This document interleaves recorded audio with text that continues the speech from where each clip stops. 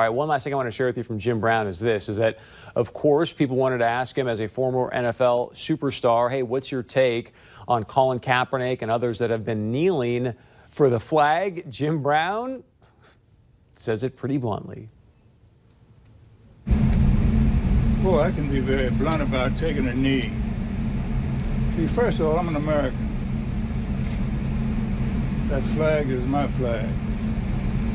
The things that I've overcome in this country allows to make me a better person. I don't think that we should take knees in protest instead of standing up for our flag. I think we should work out our problems as a family. Work out our problems as a family.